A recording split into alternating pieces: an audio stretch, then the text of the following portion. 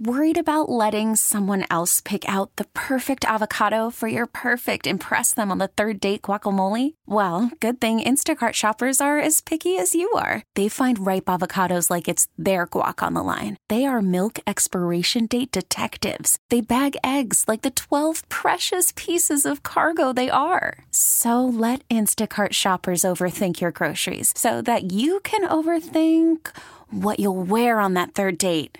Download the Instacart app to get free delivery on your first 3 orders while supplies last. Minimum $10 per order. Additional terms apply. What's driving the conversation in California today? Every weekday at this time, we explore a topic that's making news in our state. This is the state of California. Good afternoon. I'm Doug Sovern, KCBS political reporter, host of The State of California. Well, California is spending record sums of money to address the crisis on the streets thanks to its huge budget surplus and another surplus of $31 billion projected for next year. The state is allocating $12 billion to try to reduce, if not solve, homelessness, an intractable problem for decades in California that has only gotten worse during the COVID-19 pandemic. Governor Newsom and the legislature have increased the budgets for shelter beds, mental health services, encampment cleanups, hotel rooms, all in an effort to address what many Californians say is the state's worst problem after COVID-19. But will it work? And if not, what will? Well, for a closer look at this, we're joined today on the KCBS Ring Central Newsline by Ned Resnikoff.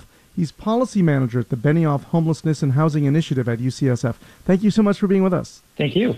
All right, so first of all, this is an unprecedented, historic amount of spending on homelessness. I mean, it's 12 times what they thought they would spend in the previous budget plan when $1 billion was considered historic. So what can all that money do as far as finally making a real dent in this terrible crisis? Well, the money can do a lot, but I should say I don't think that from 1 year of investments we're going to see a huge dent in homelessness, even 1 year of these quite extraordinary investments. This is going to be a really long-term struggle to try and wrangle this issue under control because, as you noted in the introduction, we've allowed it to get this bad for decades.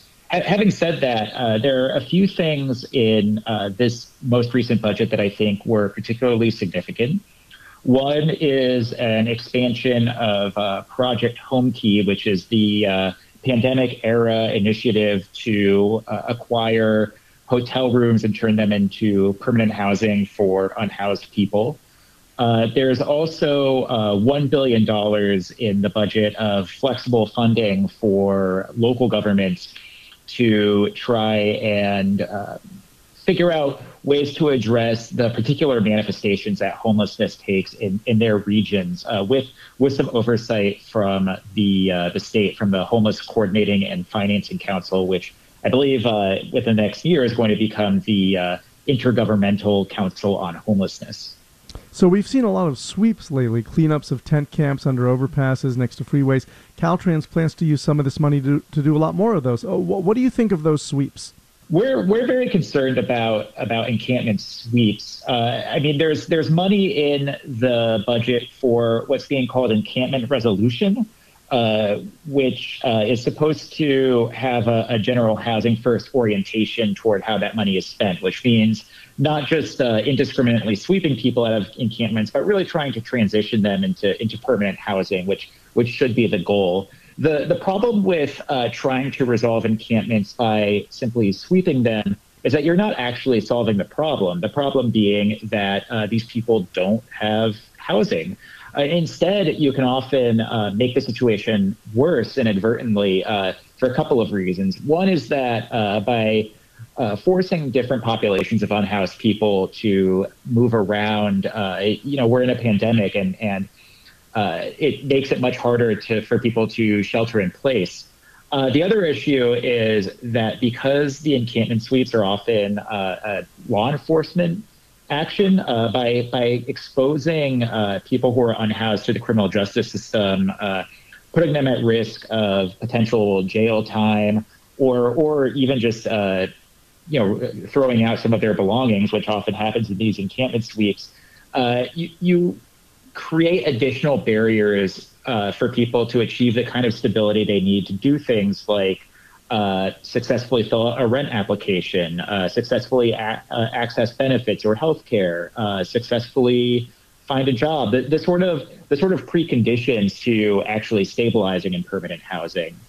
How much do you fear that those sweeps are more about getting people out of public view so that the homelessness is not in everybody's face than it is about linking that with finding them a place to live? Well, at least in law, the encampment resolution grants in the most recent budget don't seem to be about that. I mean, the language that the legislature passed specifies that it should be a sort of housing first approach. But it is definitely something we see in local governments, both in California and around the country, encampment sweeps that are really less about actually solving homelessness and more about shifting it to other locations. And that is something that we're quite concerned about. You know, for a long time, mental health and substance abuse treatment really got shortchanged, and the focus was more on building out shelter bed availability.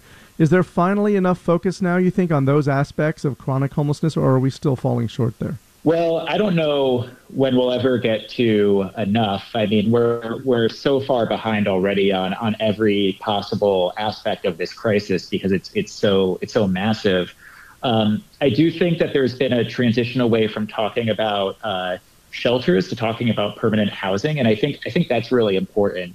I mean, all aspects of this are important. I mean, I think that shelters and having shelter beds available will continue to be an important part of the policy mix going forward, and also that California really does need to improve its response to things like mental health crises, not just for unhoused people, but really across the board. Having said that, while there are all different kinds of issues that people housed or unhoused might face that contribute to housing instability and all kinds of other related issues, the number one thing that people who are homeless need is permanent housing. And so I think really prioritizing that, as I think different aspects of the most recent budget did, is really the only way forward.